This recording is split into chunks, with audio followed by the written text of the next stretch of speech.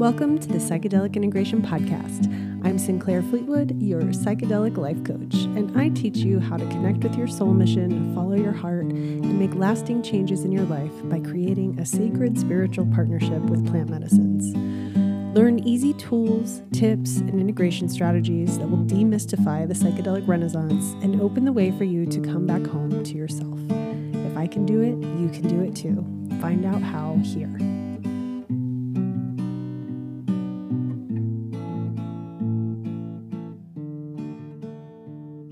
Hey everyone, welcome to the show. I'm Sinclair Fleetwood. I'm so happy to have you here. Today I'm speaking with Heather Shelton. She's the founder of Herb Song Farm. She's a registered nurse and nurse herbalist who's worked with botanical medicine for over 2 decades. She provides consultations that include herbal medicine, cannabinoid therapy, nutritional guidance, and healthy lifestyle changes. Heather blends her botanical medicine experience with her traditional nursing experience to offer a unique, holistic approach to care. She's currently an instructor for psilocybin facilitators in Oregon and is witnessing incredible healing for folks using sacred fungi. Heather is deeply committed to the earth and serves as a board member for 2 nonprofits, the Northwest Land Conservation Trust and Fox Hollow Forest Land, where she stewards land and leads workshops on herbal medicine, self-sufficiency, and earth-based traditions. Heather, I'm so glad you're here. Thank you so much for being on the show today. Thanks for having me. I'm excited to be here. So you are my first super earth witch that I've had on the show. Super earthy herbalism earth witch. And I would love to start by talking about your own personal path to how you started doing this work. How did you get involved with plants? As a young person, I grew up in an urban area, and my mom had gardens, was definitely around, but I didn't really participate in any of that. We didn't even really grow food, although sometimes they would have a few tomato plants. And when I was 21, in my early 20s, I moved to Oregon. And it was kind of this big moment in my life where I realized I'm done doing what I'm supposed to be doing, go to college and get a job. And I wasn't doing that very well. So I thought, why am I doing these things that other people want me to do? I'm going to do what I want to do. And so I packed up stuff and moved across the country with a few new friends and landed in Oregon. And I'd been here for, just a few months. And I had come upon this book called Spiritual Midwifery by Ina May Gaskin. And so I was kind of intrigued about home birth and just birth in general, and that it can be this spiritual experience and not this horrific, medicalized process, which is what I had always known about. And so I signed up to do some home birth midwifery classes, and I went for my very first day. I remember it was like an October day, so it was already kind of rainy here in Oregon. And as the teacher started to speak, the sky opened up and the light shone down on me. And I just knew I was in the right place where I was supposed to be. And so that really changed my life. Of course, we learned about herbs for, pregnancy and childbirth and postpartum. And then the midwife's husband was a naturopath who specialized in Chinese medicine. And so he would teach some of our classes. And I just was so intrigued by all I was learning from him. And so that kind of started my learning process. And within that, I had been a pretty sickly young person. I'd been on antibiotics for 13 years as a child. Oh, gosh. Yeah, right. Which I know now, of course, and I was learning in my 20s. Wow, that has some long-term detrimental effects. But I started to work with Dr. Joe was his name, and I have not had an antibiotic since I was 21 years old. I was really shown another way. It was so powerful and amazing to me to see that we have these tools. I can heal myself. I can take care of myself and heal myself. And so that really started my journey and got me interested in, self-sufficiency and homesteading and gardening. And I've had a farm, so it just kind of jump started that whole life for me, which is a life of connecting with nature and plants. So, how did psychedelic medicines or plant medicines make their way into this new earthy way of living for you? So I'd already been experimenting. I was a deadhead, and that was part of that. Mhm, Jerry Garcia had died was part of why I went on that across the country road trip. mhm, Um, so I'd already been dabbling and really not approaching it in any type of a spiritual way necessarily. mhm, Um, and it was actually kind of right before I went to that midwifery class, I think, if I'm thinking of the timeline, mhm, that I had an experience where I did a little bit of LSD, which I thought was just a little bit. And it turned out to be way more than I thought it was. And my girlfriend and I, we were actually at a concert, like a little family friendly environment. We were just so mhm. not family friendly. We were inappropriate to be there. Um, like we were like laying in a puddle in the middle of this field with families and all kinds of events going on. And so I remember getting home from that, and my boyfriend at the time was kind of struggling a little bit. Mhm. Um, what happened is at the very end, all of a sudden I kind of came to, and I heard myself say to my boyfriend and best friend, "And that is God." Which was, Nice. so I felt like it all kind of made sense in Mhm, that night. And I'd been a spiritual seeker since I was 8. When I was 8 years old, I started going to church by myself. And I've mhm, been to every denomination church, except mhm, the ones that don't let you in, kind of searching for something. I don't even know if I was just a kid. I don't know what I was even searching for, searching for mhm, God, I guess. When I was 16, I went to my first Grateful Dead show. And then I realized, oh, this feeling is here too. Right. Because mhm, I had the experience in a few kind of church environments where when people are all singing together and like, you know, pouring out love together mhm, in a group. It's mhm, so powerful, like whatever it's about, right? So it was mhm. about Jesus at that time. And I just remember having that experience and being like, oh my God, this is what I'm searching for, And so this is in this more religious container. And then, a year later I go to a Grateful Dead concert. I'm like, oh my God, it's here too. Nice. Oh, and then that was mind blowing to me. Like, I don't have to go to church where they tell me that I'm evil because I'm listening to the rock and roll music. um, so that was pretty powerful. And, so I was primed and ready, I think, for really that experience of kind of understanding what it is that I was looking for. Mhm, Um, and so that shifted the way I approached psychedelics a bit. I did actually have probably 20 years where I didn't use any psychedelics. I used cannabis still occasionally, but I was raising children and I had a farm. And, it's when I became a nurse and just life. I wasn't in a place to be really doing psychedelics. I was kind mhm, of on all the time. mhm. And um, so when we moved back to Oregon 8 years ago, um, I was a little nervous, to be honest, about using psychedelics again because it had been so many years. Um, but then it was amazing. So now, Mhm. now I'm open. It is a part of my life. Not super often, I feel pretty. Um, I don't necessarily feel the need to use psychedelics unless I feel there's a need for me, and or if I have a question or if maybe I just need a deep touch in with myself in some way, Yeah. um, is how I'm more inclined to use them at this point. So how would you describe your integration with with medicine now as you use them, when you need them?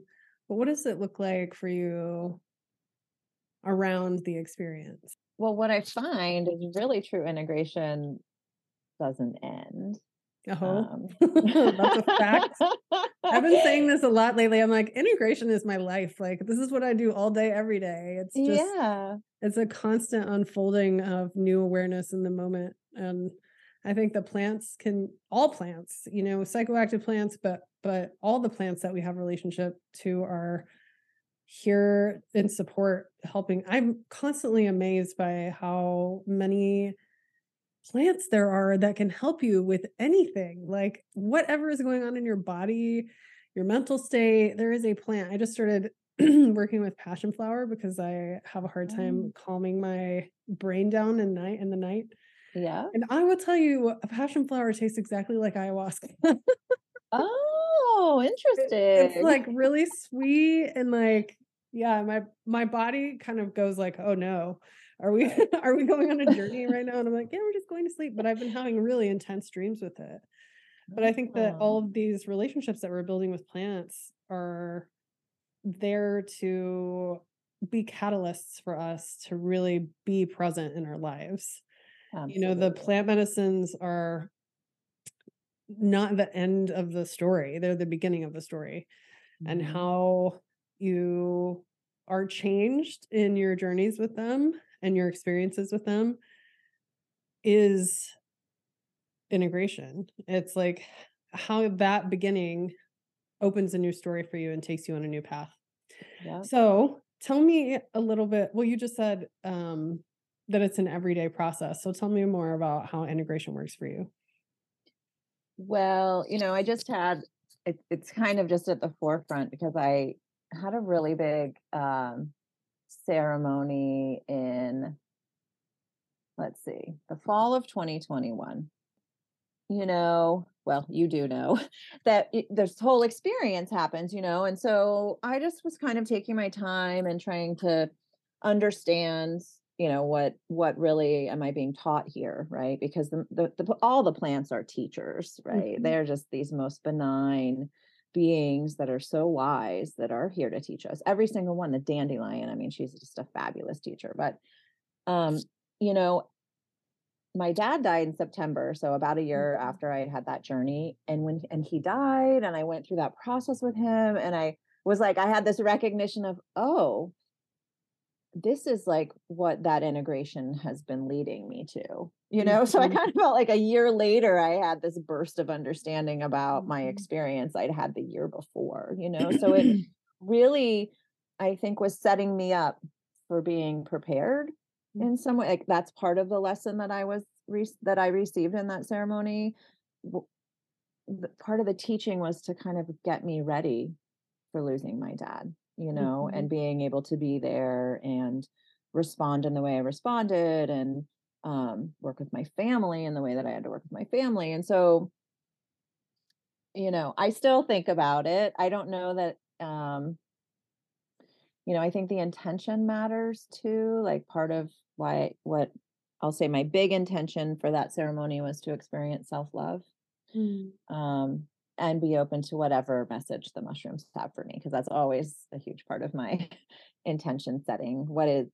I'm here to please come teach me what I need to know. Mhm. Um, so the self-love piece, that's something I was able to work on myself for that whole year. But I just, after my dad died, I could see so much more of how the whole experience um, changed me, Mhm. but it didn't change me right away. It's been a longer process of change, that has been really positive. I think Does that's that seem like that answers the Yeah, question? no, that's actually, you just made a really good point about the longevity of the experience and how, sometimes, you have the experience and then a lot happens in the days after where you kind of have like instant clarity on certain things. Like you have the felt experience is so new and a big, you can have a big up level from any medicine experience. Yeah. And what I have found in working intentionally with plant medicines for the last like 6 years is that I mean, I just had this happen this week where I was like just thrown back into a ceremony from over 4 years ago where I got a message and I had an understanding of it then. And now I'm like, oh, this is what that meant. Like now, and I always would tell my clients and, people that are working with these medicines when your consciousness is recording everything. So you may not understand it in the moment, you may not have the capacity to receive it in the moment, but it's received and it's in there. And when you're ready, it's going to be like, boom, here it is. Yep. Now here's a little bit of information that you have Yep. been that you've been percolating for, several years.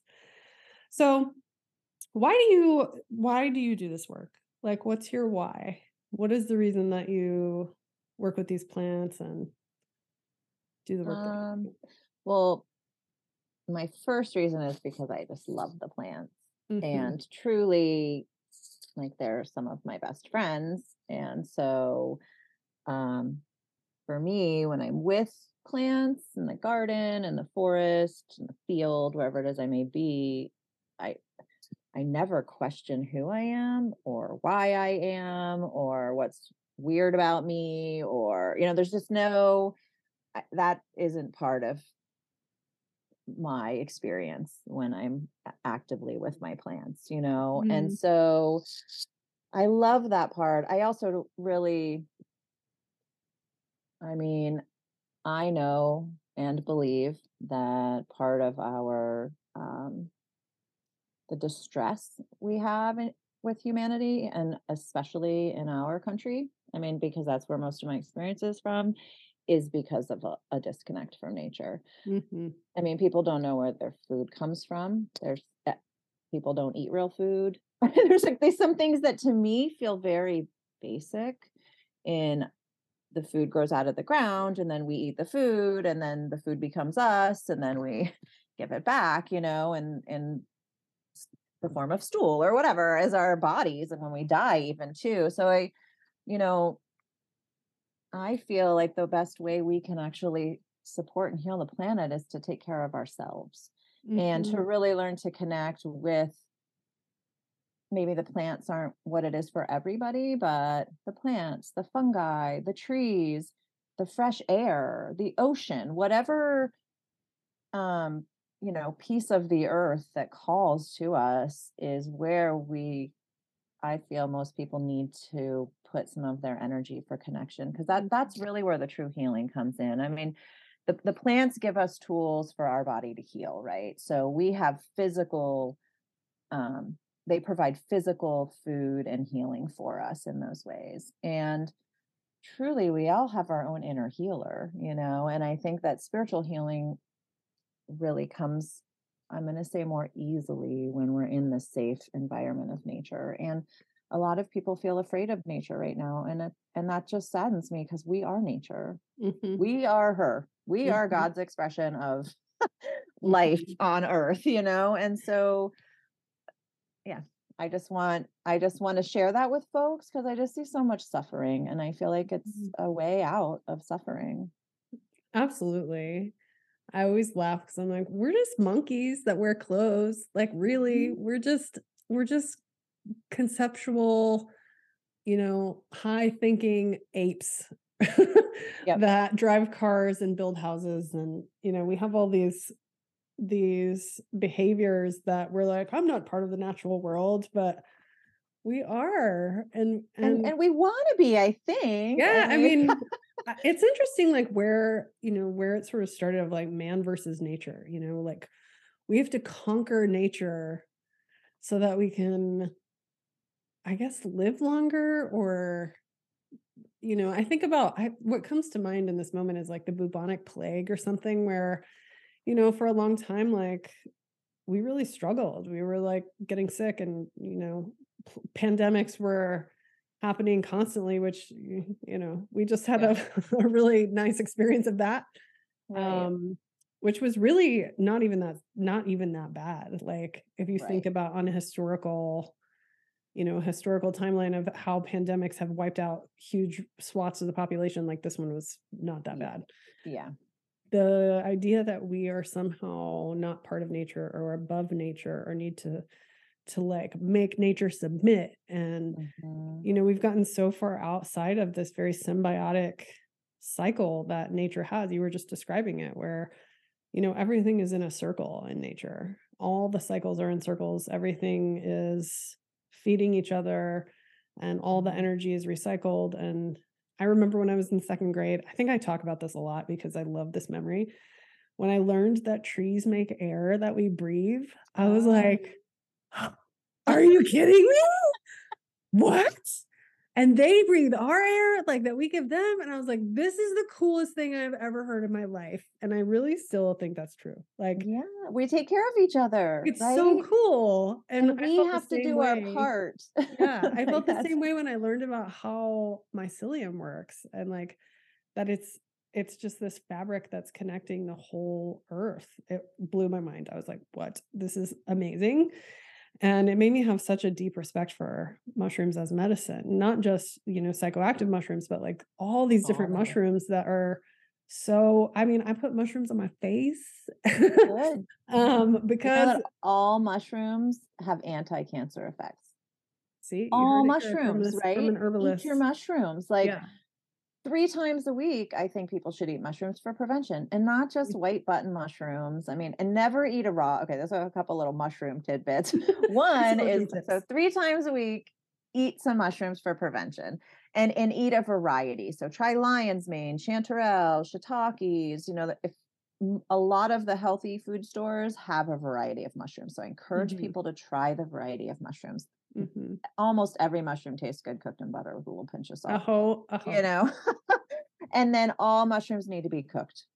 Raw Mhm. mushrooms are totally toxic. It's such an interesting thing we have here in the US. You go to a salad bar and you see sliced raw mushrooms. They taste bad and they're bad for you. People should not be eating those. So Don't eat your mushrooms please raw. cook your mushrooms. Cook, cook, cook. What Paul about Stamets what says about they have to be. psychedelic mushrooms? Can you eat psychedelic mushrooms raw? Because I have done that a few times. Well, I know people who eat Liberty Caps raw. There's little tiny, I don't know if you know Uh-huh. Liberty Caps, really tiny little psychedelic mushrooms. I haven't ever done it. I don't know. I really don't know anyone who has in my circle eaten the mushrooms raw. Like fresh? Fresh. Yeah, fresh. Yeah. I'm Because imagining they would certainly still work oh, they for do. their They work very strongly when you eat them fresh. Yeah. Yeah, and Just a little maybe even stronger, right? yeah, I Because don't know. the liver, when I think about mushrooms and the psychedelic mushrooms, I mean, part of the process is your liver is processing the mushrooms, and that is part Mhm, of why you get the quote unquote side effect of um, psychoactivity, right? Or mhm, intoxication, whatever word we want to use. So if they're raw, then your liver might just be doing a little bit more work. mhm, It's, I don't know. mhm. I definitely am a fan of cooking my mushrooms. I mean, I have psychedelic mushrooms that are dried. I'll have to do a little But you wouldn't further. necessarily, like, cook them. You can just well, you could put Yeah, them in tea or I prefer them in tea, but mhm, and that's what I like to do for other folks too. mhm. Um, but yeah, certainly we've eaten them dried. I know for other plants that drying actually helps to break down cell walls and make things more bioavailable. So I wonder if it's the case with the mushrooms too. Mhm. Now I have a little new science I've project never with you. cooked psychedelic mushrooms before. I've only, like, put them in chocolate or made some way to make them taste delicious. They don't taste Yeah, bad, though, I don't think. I don't think so either. Comparatively to, like, other medicines, they they taste very Right. nice. But you are cooking them if you put them in tea. I mean, maybe in Yeah. in the chocolate, they're probably getting warmed, but not really cooked. Yeah, I generally would, like, pour the chocolate on them at not a hot temperature and then Mhm. freeze it, so it gets hard. That Hmm. sounds so good. It's good. I like to use fresh cacao, so it's like it's double medicine. You put some Yeah. dried strawberries in there or something. Yeah. So, talk to me about what's going on in Oregon, and, I mean, it's so exciting what's happening there. Can you share a little bit about what's happening in the Yeah. psilocybin world of psilocybin? Yes, I can. So here we voters voted to approve the use of psilocybin for adults 21 and over for therapeutic use. And that was in 2021. So we've just started our programs this year in 2023. There are a couple different training programs. Mhm, I'm working with the one that's local to me in Lane County, Oregon. Um, and what it will look like as our students graduate is that they will be able to have clients who they here's what is here's what they have to do with every client. They have to have some preparation meetings, then they facilitate an experience, and then offer integration. Mm-hmm. One of the potential sticky wickets that we haven't quite figured out here is that facilitators have to sit with their client in an approved retreat center. Mm-hmm. And we don't have any of those yet. There was one big giant property bought by Synthesis. I don't know if you're familiar with them in Yes, Southern I actually Oregon. have a friend who has just lost her job with them because Yeah, that didn't really work out. But so they had bought a big piece of property and were going to be a retreat facility, but they are not at this point, it sounds like. So, I think there's other folks in the process of that. So there's going to be, it's not a straightforward timeline, right? We are educating our facilitators. They'll go through the program. They get tested at the end of our training. Probably a bit more, I don't want to say intensely, but at a deeper level. Some of the requirements of the state are going to be more revolving around the regulations, making sure facilitators understand and know all the regulations. We are diving way deeper than that in our program, and so so that's where we're at right now. One thing that's kind of interesting about this first cohort is that because we have no legal facilitators, we can't do mushrooms. Oh, wow. So we've been creative on how we're helping people to have their practicum experience. I have worked in ketamine clinics before, so that's an option. We have some conscious cannabis options, doing some breath work, holotropic breath work. We do scenarios. We do have offerings to do retreats in Mexico and other places, other settings where right now it's legal.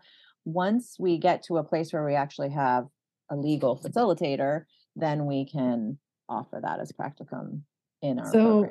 What are the qualifications for the people who are being trained as facilitators? Are they mental health workers, or is there licensure that's required, or can anyone with a high school diploma can become a facilitator? You do get licensed by the state. Once you complete your training and take your state exam, then you have a facilitator license through the state of Oregon. We do, a huge portion of our students have another license, a professional license: therapists, social workers, nurses, doctors, actually. So that's kind of interesting. As a professional with another license, one of the rules is that you can only work as a facilitator under your facilitator license and not bring in any of your other professional skills, which is really tricky because once a nurse, always a nurse. What if I had somebody with a medical situation? I'm totally going to respond in the way that I am trained to respond. So we've had there's a lot of that, because this is brand new. It's never been done before in a statewide kind of legalization way. And so we're trying to figure out really how to do this, to do it the best way we can. So I kind of foresee that there'll be changes that happen over the next 2 years or so, just to really make sure we're providing the best education we can and really keeping our clients and participants as safe as possible as we learn new things. That's so exciting, though. Really, it's such amazing. I have so much hope that this is happening, because if it can happen in one state, it can happen in all 50 states. It might take some time, but the idea that people could just access mushrooms whenever they need, that's really beautiful. And I think it's actually pretty cool that people who are not just in the medical profession are able to go in and facilitate. The state's been I think there's been some really great things that they've done. Part of why I wanted to be involved is because I watched cannabis legalization happen here, and it very quickly became profit driven and patients got left behind. Mm-hmm. And that's still the case, and then so we've lost most of our small farmers. They just can't even afford to be cannabis farmers. Our pioneers, right, the people who've actually been growing medicine for decades, can't afford to do that anymore. So I was concerned about that, what was going to happen with psilocybin movement here. And so a few things the state has done really well is, one, you have to be a resident of Oregon for 2 years in order to become a facilitator. Mm-hmm. That's awesome, because that does help a bit with manage the big money that wants to come in. All the whole synthesis thing happened, but maybe that's a little karma. I'm not really sure. Mm-hmm. I don't know them all firsthand, so I'm just reading the articles. And the other is that it's really been focused on social equity, and that's part of why you don't have to have a license. You don't have to have a license to be able to appreciate plant medicine and hold space. Mm-hmm. And for some folks with licenses, they're really good at doing that. But holding space is hard work. It is a high art, as I like to say, because Yes, it's like it's not something that can be quantified or qualified or quantified by academics. yeah, It's like such an energetic, emotional, earthy. I mean, you have to be very grounded to hold a good space. You have to be definitely. grounded in yourself. And I think historically, at least a lot of the therapists that I know went into therapy because they needed therapy. And I'm not to knock therapy or any of the other modalities at all. Like, I think it's all very valuable. I got so much out of doing talk therapy when I did it for many years. And there's something about working with plant medicine yourself that requires you to do your own work. And I think if you are going to be a space holder or a facilitator, you have to do that work. You can only take people as far as you've gone yourself. Yes. And like, personally, I would never work with somebody in any form who's working with psychedelics who doesn't work with them themselves. Like, right. That's my own personal feeling about it. A lot of people feel more comfortable having a medical professional there, like a nurse or a doctor or a licensed therapist, and they want to be in a medical setting because that's what feels safe for them. So it's nice that there's all these options that are coming out that allow people to have a choice to how they receive this. Not everybody can go sit in the dirt in South America and, get wild with jungle juice and do singing and crazy shaman stuff. Like, some people are just like, no, I'm working with enough. Like, I don't want to add all of that into the mix. So it's like, to have it accessible in the United States would be so powerful. And I'm really happy that it's happening. Oregon, good job. Yeah, I think so too. I think so too. I mean, I think I feel proud what's happening here, and amazement at the fact that I'm a nurse and I specialize in cannabis and psilocybin. That's so, I mean, and I'm doing that, and that's legal. Woo! So How wild. amazing. I've been a criminal my whole life, Oh, I hear you. It's very cool. I hear you. Very cool. So let's talk a little bit about your work with cannabis. As I was saying before we started recording, like, I haven't really had anyone on the show talking about cannabis as medicine. I became a cannabis nurse a little bit out of default. I didn't know it was actually a thing. And when I had a farm in Vermont for 15 years. And towards the end of my time there, cannabis became legal, medical cannabis. And I was getting phone calls from elders in my community about medical marijuana, and they didn't know what to do. I got my card, but I don't know what to do. And I was kind of like, well, I don't know what to do either. So that started my journey into learning more about how cannabis can be used, not just smoking it, which is just what I'd been familiar with. And so I started to delve into that. Around that same time, I got my own autoimmune condition. And so I started using You cannabis say that myself. like you bought a new car or something. You're like, I oh know, yeah, I got my right? own autoimmune condition. That's right. Woohoo. Lots of learning with that, it came as a lesson. Lots of lessons actually. But Mhm. yeah, so then I started to incorporate it myself. Actually, this is kind of a great story, Oregon connected, is that I was making this topical pain salve with a whole lot of other herbs. It worked okay, but it wasn't changing my life necessarily, even though I was dabbling it on all the time. And our family came out to Oregon to visit. And I have a girlfriend here who was, a pioneer in the cannabis world and a longtime grower. And she gifted me this bottle of um, cannabis oil that she had made. And I put that on my elbows. I just remember doing this and just being like, oh my God, this is the missing piece of the puzzle. This is Mhm. it. So then I went home and I started adding cannabis in and I created this pain salve, which now, when I moved back here, I partnered with this same girlfriend and we have a beautiful pain salve. Best one. I think it's the best one out there. It's not legally sold yet because we haven't, it's so complicated to get to sell some product with THC in it. But yeah, so that got me started on my personal journey with cannabis that just kind of like overflowed into everyone around. And in the last 6 years, probably 6 years or so, about 6 years ago, my dad got cancer.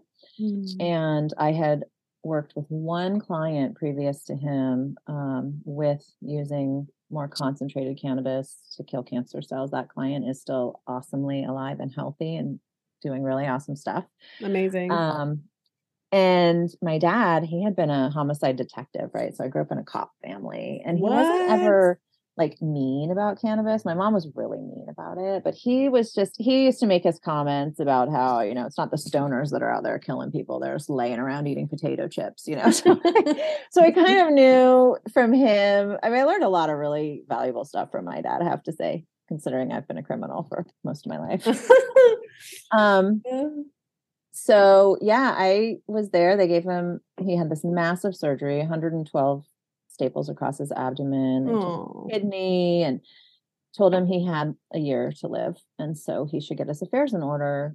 And I went back to help take care of him. And the whole time I was there, I just was thinking a lot about it. And at the very end of my stay, I said, Dad, here's what I do. And I believe you have an option. So this is the option that I want to offer you. I'm happy. I will help you, whatever I can do. And so I sent him a little information and it took maybe 6 weeks or so later. I get this letter in the mail from my dad, which he never sends me mail, telling me he's ready.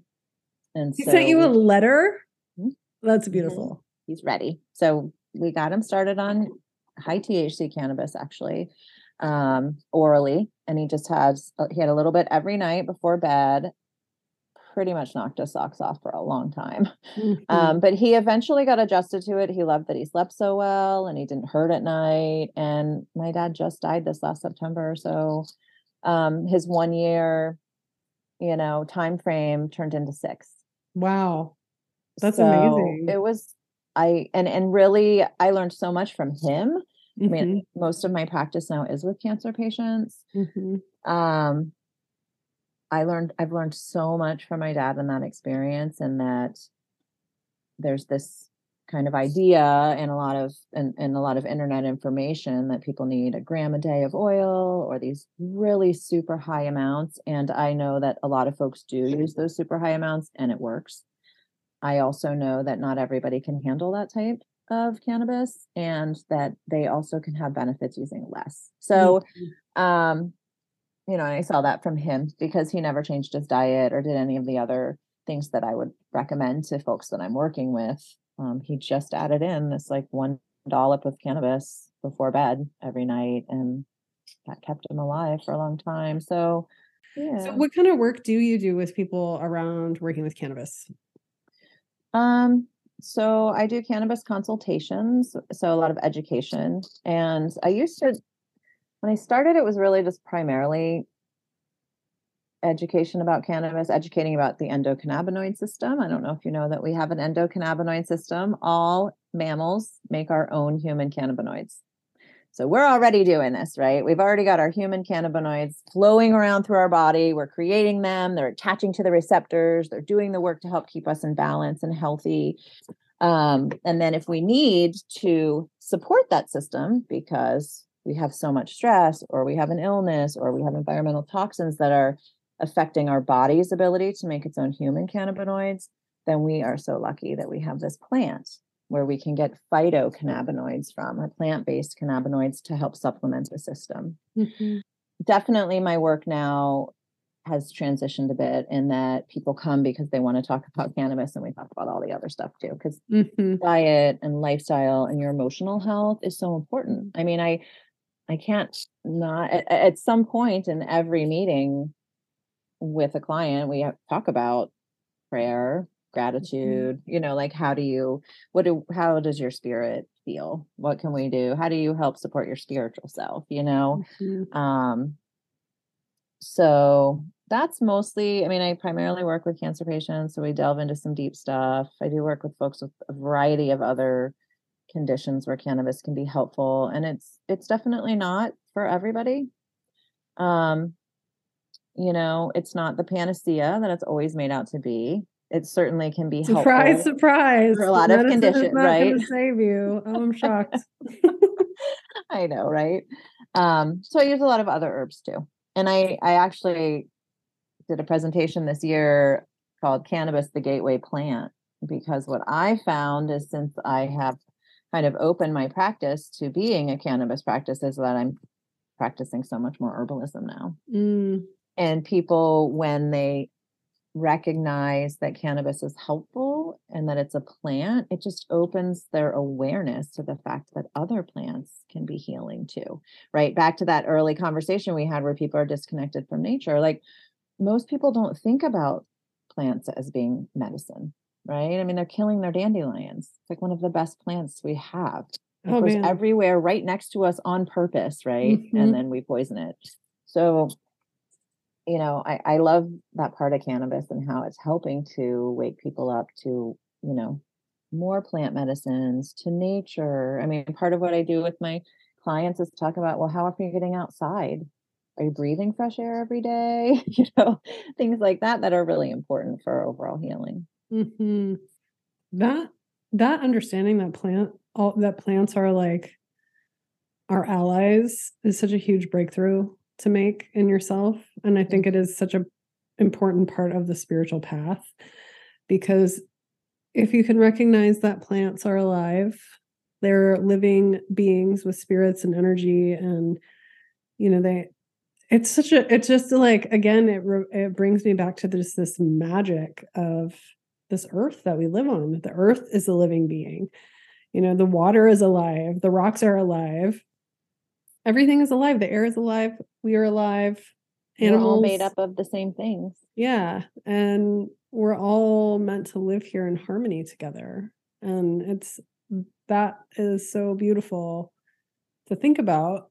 And you can do that yourself, So one of the other things I wanted to ask you about is being self-sufficient and, working on taking care of yourself and taking care of yourself at your home. Like, I know you have a long history of living in like farms and communes, and your stories are so cool about how you have lived in different intentional communities. And so what wisdom do you have to share around self-sufficiency for kind of the average person who's living in a city? Well, I mean, I think there's a great empowerment in getting to know a plant. And one of the gifts they give us is that we can take care of ourselves. I think a lot of people don't recognize we are the ones in care of ourselves, and let's not give our power away.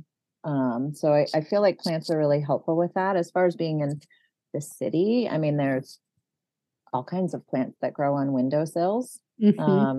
Our spice cabinets are an amazing apothecary. of healing herbs. So just kind of learning how to incorporate some of those into your everyday, like having fresh thyme on your windowsill is, one, so great for your food, and two, thyme is an amazing medicine for respiratory issues. It's one of the few herbs that helps to grow the cilia on your lungs, which are the little hairs in our lungs that help push the mucus back up and out.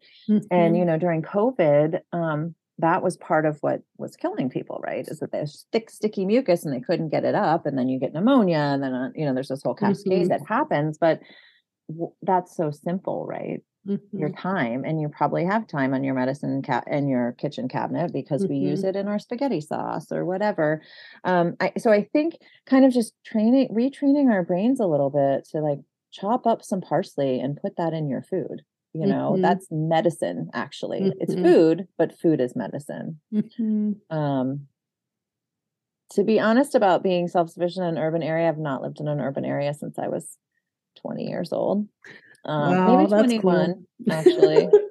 And then I moved to this little cabin on the commune when I was 21, and it's this little, it's called the Chicken Shack.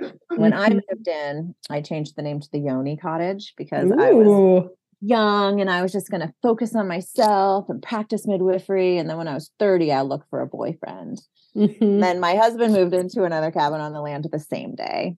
Oh, so that didn't really happen. By the time I was 30, I had 3 children and a farm in Vermont. So it was like a very different outcome than my plan. But I mean, you kind of called that in with the Yoni Cottage, I guess so, right? But it was the Yoni Cottage, no boys allowed, but it didn't work out that way.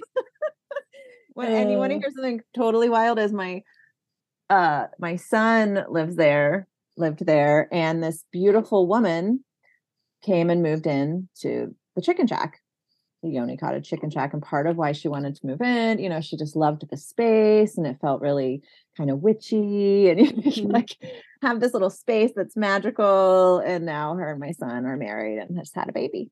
So it's so wild because my husband and I look at them and just think this is just so wild, right? That they're kind of having that same experience we did. I don't know what's up with the Chicken Shack. Do they have a vacancy? Maybe I need to move into the chicken. Maybe I need to. Maybe that could be how we advertise. We welcome in people 1 year at a time for the Chicken Shack magic. Nice. That's so funny. But well, that's really good advice actually about the herbs, and just buying fresh herbs to have in your house and growing them yourself.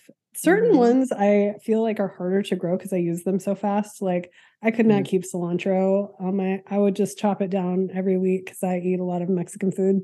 Yeah. And and parsley is another one where it's like the quantities that I go through. But things like basil and thyme and oregano is a good one. Chives are really easy to grow. Mint will just take over your whole house basically. Totally. So rosemary is another one that's super easy.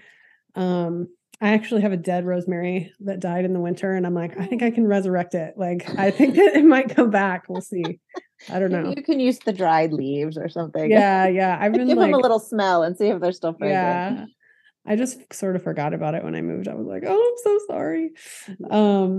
But I think trying stuff out is really important, like you don't have to do it perfectly. You can do it just a little bit at a time. You don't have to have a whole garden on your patio. You can start with herbs and get to know them and see how they are. Get some flowers, it's so nice to have flowers just growing outside. Spring is coming. So I finally live in a place that has winter. So I'm like, oh, spring. It's very exciting. Yeah. So the one last thing I wanted to ask you about is healthcare at home. I know you do some work with birth, some work with death, some work with helping people through hard times, like with cancer. So can you talk a little bit about the work that you do in healthcare as well? Yeah, well, I officially left our standard healthcare system in October of 2020, which has been so great for me. I suffered a lot of moral injury in my time there, even though I know I did also a lot of really good work. But yeah, from those early days of home birth, for me, it made sense that we would do as much as we can in the place where we feel safe, right? So as far as birth, I think mothers should birth wherever they feel safest. And for some women, that's a hospital, and for some, that's a birthing center, and for some, that's home. And back in my early 20s, I was certainly more righteous about that. Mhm.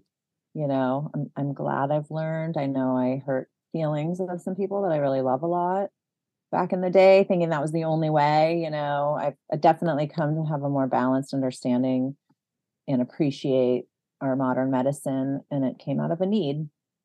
Our system is not meeting the need Mhm. that it was created for, because it's really definitely a profit for people situation at this point. So yeah, I love home birth. I love home death. I think home death is really the best option for everyone, unless they do not have somebody there to help care for them, which is really a sad thing that happens more often than we want it to. Mhm. Um, but again, that's our other giant life transition, right? Birth and Mhm. death. And so to be able to have that in the comfort of your home is really huge.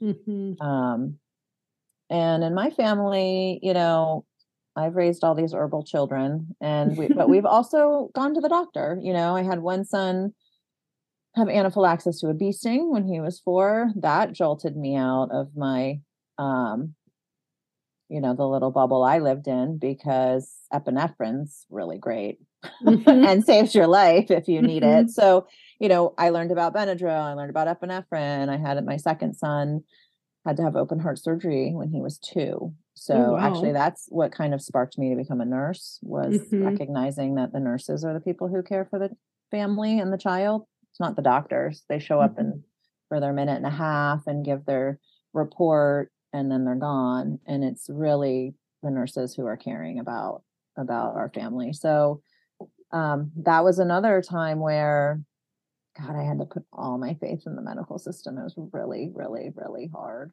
Mhm. And I also know that the praying that I was doing for my son made a difference in that Mhm. environment. So like I just learned a lot. That was a huge learning curve, and also pretty Mhm. traumatizing for a long time. I would be at the Yeah. grocery store and all of a sudden have a panic attack that he was dying and I wasn't there. Like Mhm. fly 45 minutes to his school and he's fine. Right.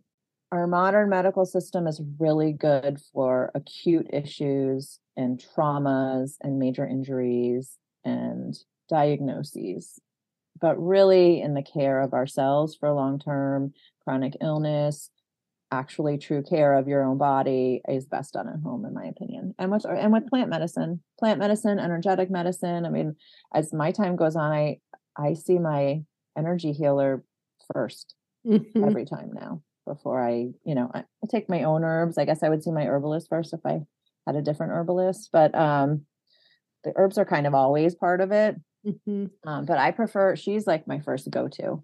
And I Mhm. think that energy medicine is really powerful. Um, Yeah. I mean, I think you have to be careful with diagnoses from the medical establishment because sometimes a diagnosis feels like a prison. Sometimes it can feel liberating because you're like, okay, I know what's wrong with me. right. But at other times, there's a lot of labels and you're essentially someone is telling you like, generally proven by tests and medical science. Here's what we think is wrong with you, but Right. it might not be too.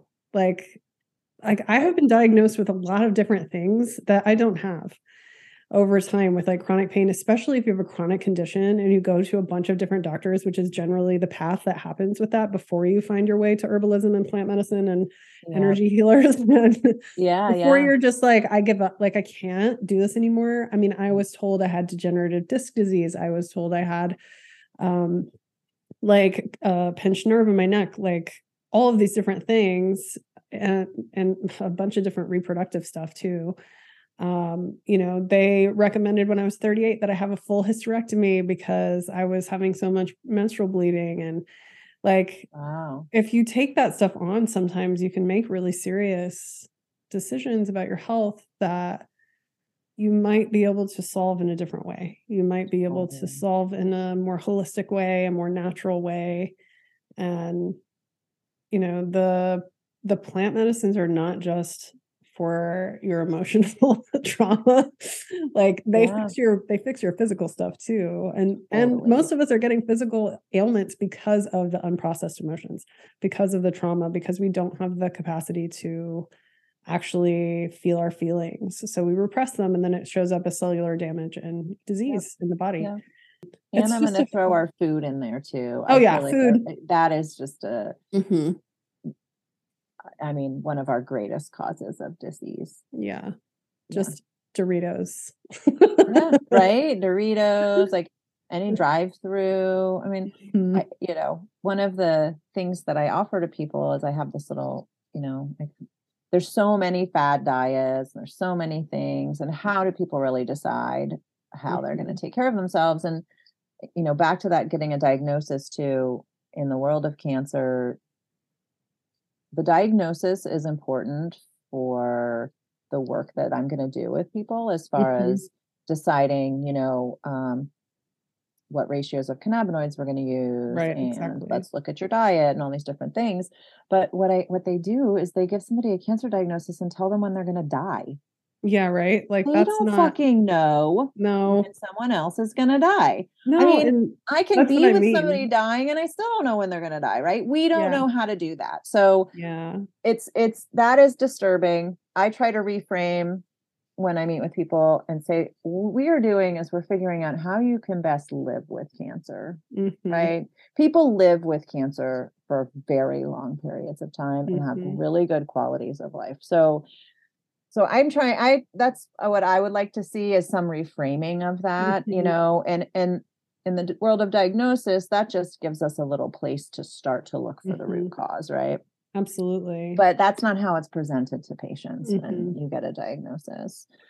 Um, I think that, like, doctor we respect doctors. We, like, hold them in high regard. They go to school mhm, for a long time.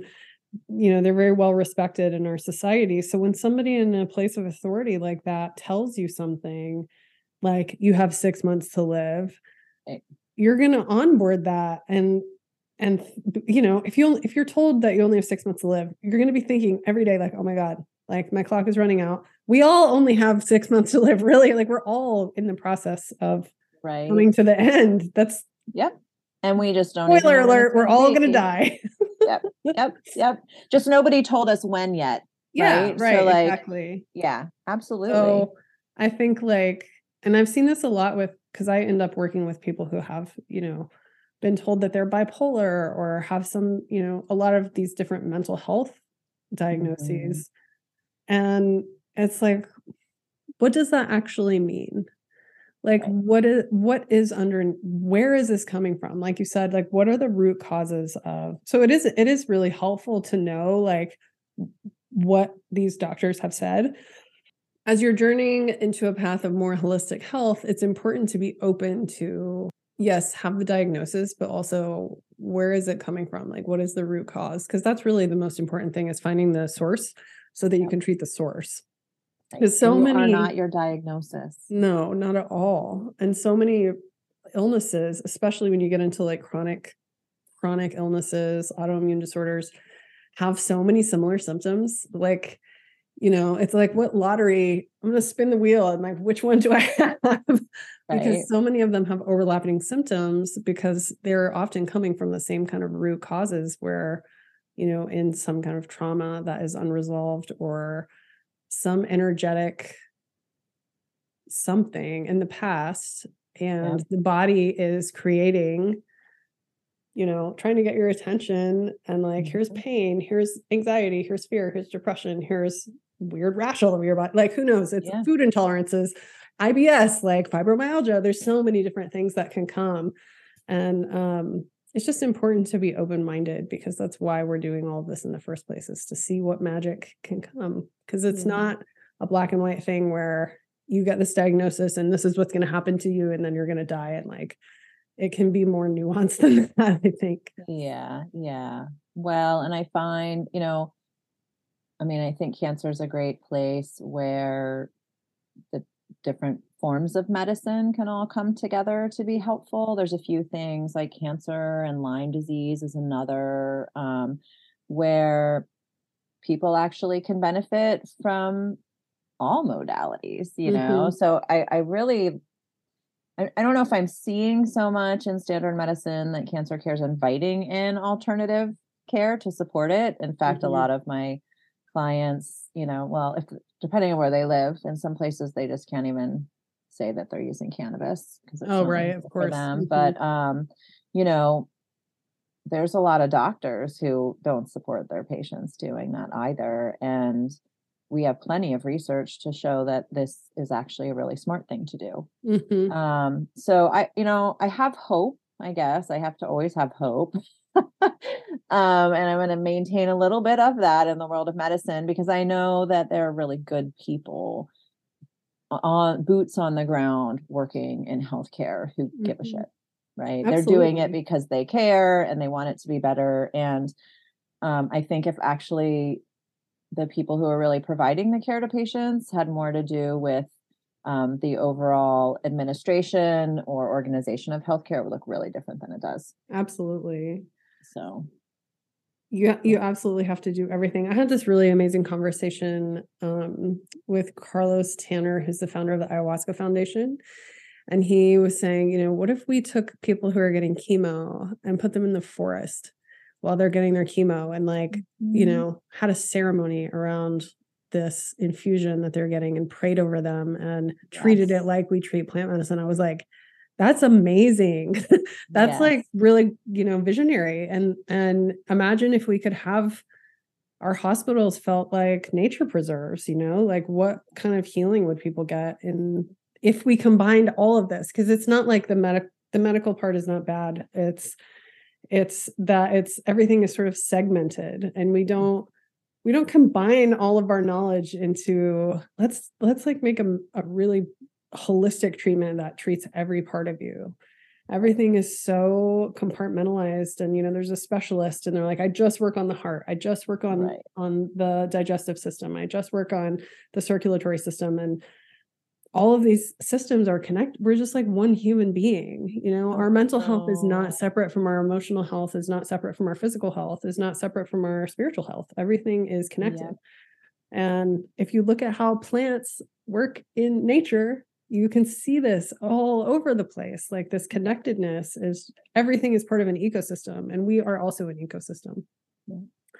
Well, things like I'll use elecampane, for example, which is this really big, tall plant that's in the sunflower family. And it has a yellow flower like a sunflower, but it's very small compared to how big this plant is. And so elecampane is a plant that we use for respiratory health. And we use the root, and it helps for any kind of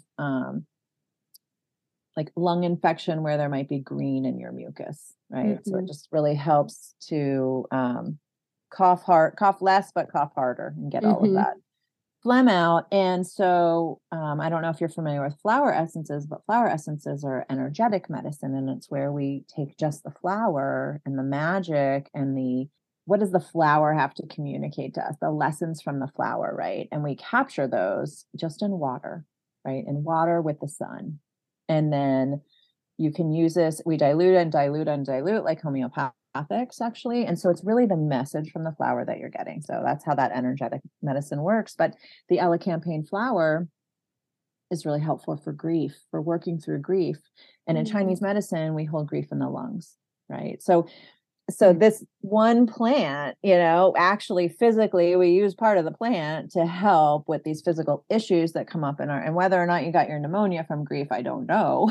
But, you probably got it from a bacteria or a virus, but it's helping in that way. And then when you take in the flower essences, it's helping in this energetic way to clear other things that are in your lungs. And maybe you're going to have healthier lungs because now you've cleared out the grief that we're holding in there, right? That's stagnant. So they do. And then it just sitting with the plant. I mean, I learned so much from my plants when I sit with them. I have this little tiny jeweler's lens because I grow cannabis too. And, at the end of the season, when the flowers are coming ripe, we look at the trichomes, which are the little crystals that are on the cannabis. And that's where the cannabinoids is in the little trichomes, which are the resin of the plant. So I look at those every day, twice a day, because that's how I determine when it's time to harvest my plants. But I Mm-hmm. love that little jeweler's loop because I look at all of the flowers. Talk about psychedelic. It's just everyone should have a jeweler's lens. You go back to feeling like you're 8 all over again. You Oh, get your little jeweler's lens and come up to like,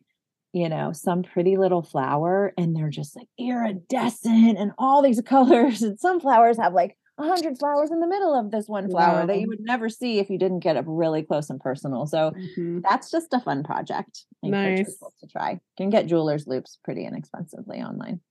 Start All looking right, at flowers everyone. up You heard it right here close. first. Heather says you need to get yourself a jeweler's loop and go outside and stare at plants with it. I love it. This is Yeah, great advice. psychedelic. It's so Yeah. awesome. So, Heather, can you share about how do people connect with you, how they can work with you? What are your offerings? Lay it on me. Okay. I have a website. It's herbsongfarm.com. Okay. I do have an apprenticeship. It's actually starting next weekend. This is my first year doing an online apprenticeship as well. So I have an in-person here in Oregon and an online apprenticeship. I just go for 10 months. People can sign up for consultations there. I am currently working on a few new offerings of a little more long-term support of working with people, which I'm really excited about because I think, when we make a commitment to ourselves, we have a lot of transformation. And I love to work with people who are committed and ready to do their work. So that's coming up. I am on Instagram at Herbsong Farm. And I sometimes share little herbal tidbits there and whatnot. I'm getting better at learning how to use social media. It's a slog. I'm in a period of like stripping down to just typing on white background. I'm like, I'm not making anything fancy anymore. I have thoughts. Here they are. I don't even know how to make something fancy. Well, I thought your post today was excellent, actually. Oh, thank you. So, I get a lot of those same questions like, well, why is coaching so expensive, or why is working with you so expensive? And it's like so much more than just the hour that we're talking. If I have a new client, I'm reviewing their medications, I'm reviewing their diagnosis. If I'm working with somebody with cancer, there are new medicines coming out every 3 days. I mean, I just learned about a new medicine last week that's only available in a clinical trial. So I'm researching for an hour, trying to figure out, well, what does this even do? Right. So I just really appreciated, I thought you spelled that out very well, of all the behind the scenes work that goes into the in-person work, which is why it's of high value, in my opinion. So, well, and that's why people want to hire you, is because, it's not just like this concept of trading hours for dollars is so outdated. It's like, when you pay a doctor, you're paying for all the time that he or she spent in medical school, the time that they spent doing their residency, like the time that they spent studying, the time that they spent, working on cadavers, like on doing, all of this expertise. It's the same for space holders who are working in other medicine spaces. I mean, I've sat in hundreds of ceremonies, like in service, keeping fire, taking care of the family, doing my own work, watching my teachers work with people who are in real crisis, and being able to witness that has informed all of my work so much. And I think, just remembering that, if we want to create a new paradigm, we have to stop expecting things to work in the old paradigm. And social media has tricked us and made us think that, oh, well, look at all this, it's free. And it's like, it's actually not free. They're watching you. They are recording everything that you look at, and they're using it to sell you ads. So they're showing you ads to get you to buy stuff. Like we've all agreed to participate in the system. And, I think social media is very valuable. It can be very connective. It helps people find each other. It has a lot of good uses, and it's also hijacking our consciousness. Like, absolutely, you have to really be careful. Like, what are you consuming? Like, what are you looking at? What are you what are you expecting from people who are creating on this platform? Like if you're expecting to just receive an endless stream of free ideas and knowledge and content, that's something that you need to look at in yourself, because everyone deserves to get paid for what they're doing. Because this is I think the comparison thing is really hard about social media too. Of I just think it disempowers us to recognize our strengths and beauties when we're looking at other people who may be in the same field or that we really admire. But when that's what you're seeing all the time, then it reinforces this, oh, I'm not good enough, or imposter syndrome type behavior. And also just, I just did a little cleansing out of my social media a couple weeks ago, because I realized there's people here who every time I see their name, I get an icky feeling. Yes. Okay. Why am I seeing their name? Like, what am I doing here? It's like some weird, I don't know why it took me so long to recognize that, but I was like, that's weird that I'm even wanting to know what somebody I think is an asshole is saying. Well, and like that little trigger that you have is sort of there too, to be like, I actually don't have to subject myself to this. Like sometimes it's like I had this happen to me because I wanted to be, okay, I'm going to support people in the psychedelic industry. Like I want to, be a community person. And I do feel that way. But so much of what is going on in that space, I find so triggering and like not resonant with me, because I'm like a hippie earth witch. Like I'm not down. I don't care about your psychedelic investing. Like I don't want to hear about any of that. And so I had the same thing where I just unfollowed all of them. And it doesn't even have to be somebody that's remotely like you to trigger you. I'll give you an example. Yesterday, I saw this reel of this beautiful man who is he's a yoga teacher. He's super flexible and really strong and can just like contort, and like, the video is of him on a beach. Like, I think he was showing mobility, like how to do this mobility and how to get your joint. And I was like, oh, that's cool. Like, I want to know about my hips are tight. But I'm watching this guy and I was like, I felt this like sinking feeling in my stomach of like, you're really not living your best life. Just watching this like yoga guy who I have nothing to do with, and no, I'm like, my body doesn't do that. Okay. But, for women, especially, like seeing someone have some kind of body that looks or feels perfect to you or able in a way that you're not, can make you feel really bad about yourself. And you don't have to look at that stuff.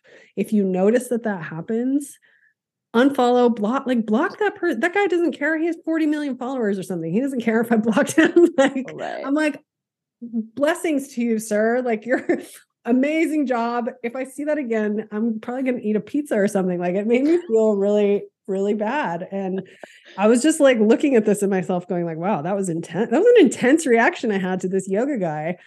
But good awareness, I just want to say. Who seems like super nice. Like, I'm sure he's really friendly and maybe we would be friends or something, but I was like, I can't. You're just too badass. You seem like you live on a different planet where people can do one-armed handstands on rocks and like, right. So, well, people are kind of mean to each other. Like, even in the herbal community, which has been my home for a long time, I'm not feeling as much. Well, but since I started getting into cannabis, I got a little separated because cannabis was not widely accepted in the herbal community until really recently. And I would say it's more widely accepted, but not totally.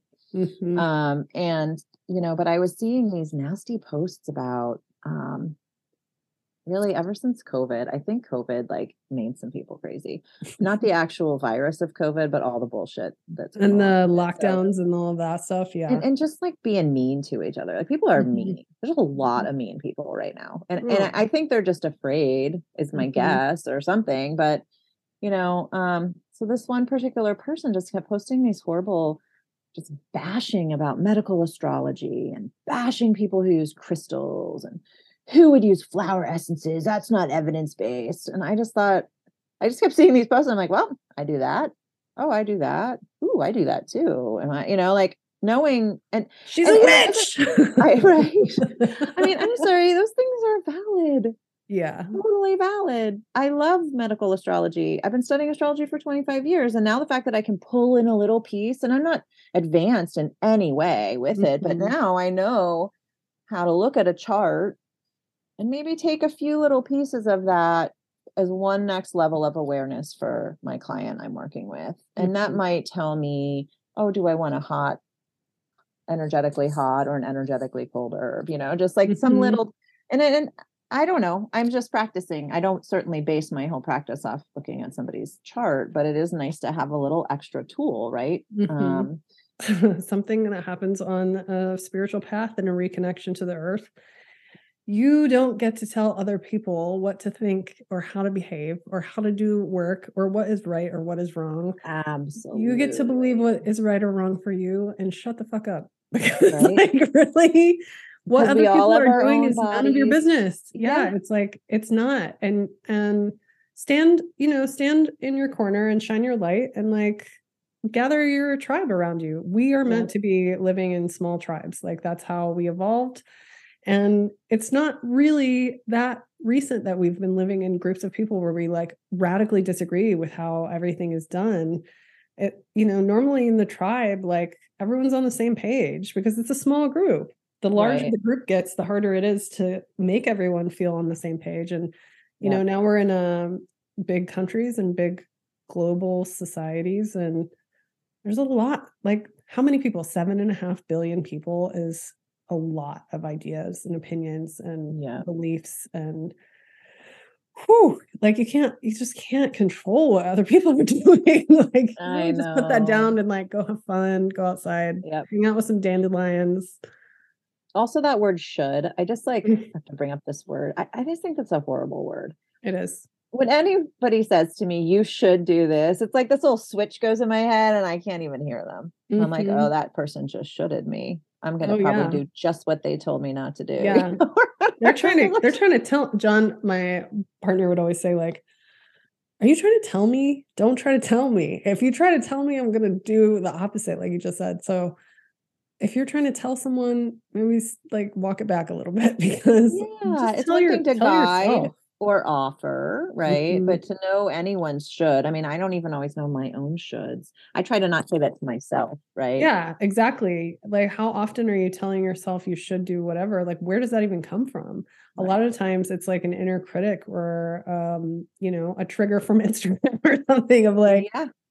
Trigger and from childhood, yeah. Yeah. Well, a lot of the inner critic voice comes from our parents, like, Mhm. we onboard that, and then we're telling ourselves, "Don't do this, don't do this, you should do it like this is the right way." I mean, and then, you get the program from society as well, so there's constantly something telling you that whatever way you are, whatever way you're doing it is wrong, and Right. it's not wrong, and that's why plant Right. medicine is amazing because it just tells you, "Hey, you're awesome, you're part of all that The is, real how you check-in. are." Yeah, how you are is perfect, so Yeah. I mean, I've raised 3 children and had a lot of shoulds and a lot of guilt and wondering if I've done things correctly. And like when we brought our children back to Oregon, which is uh, clearly a cannabis friendly state and also a psychedelic friendly state, suddenly there were brand new conversations that I needed to mhm, have with my children mhm. about those things. And I'm so, I want my kids to talk to me about psychedelics. I want to hear what they did last weekend if they went out and they had an experience, because who else should they talk to about that? And I just, I kind of knew because they were teenagers, right? That this is frowned upon in society, right? There's no question as to whether that would be frowned upon, but Mm. I've raised these amazing kids and I'm so glad we did it that way. And I'm really glad the first time my son took LSD without any preparation or plan and we had to pick him up from the police, right? Which was traumatizing for everybody. But I sat with him all night long. We talked about really deep, awesome stuff. And so, I've definitely it's gotten easier to recognize that what I maybe should do in society, which has never really been my greatest strength. No one knows. And I think we each have to make our own way and how we do it, whether it's about your children or about your family or about your own self and health, like we do know better than anyone else. Mhm. We know better about ourselves than anyone else. And Mhm. sometimes we need some support to help us access that inner healer, but we have it all. We already have it in there. So, Mhm. and that's what plant medicine does beautifully. Helps us access our inner healer. That's Mm. already it's already here. It Mhm. just helps us recognize it. Well, thank you so much, Heather. I really loved this conversation. If you want to get to know Heather more, you can follow her on Instagram at Herb Song Farm or visit her website at herbsongfarm.com. Heather Shelton, nurse, magical witch, plant witch. Thank you so much for being here. And Thank you, do you have any last Sinclair. wisdom you want to share before we go? I'm just going to tell everyone to spend a little more time outside. If you Mm. haven't been outside yet today, go outside and take 3 very deep breaths of fresh air. Oh, that's beautiful. Yeah. Thank you, Heather. Right. Thank you. Mhm.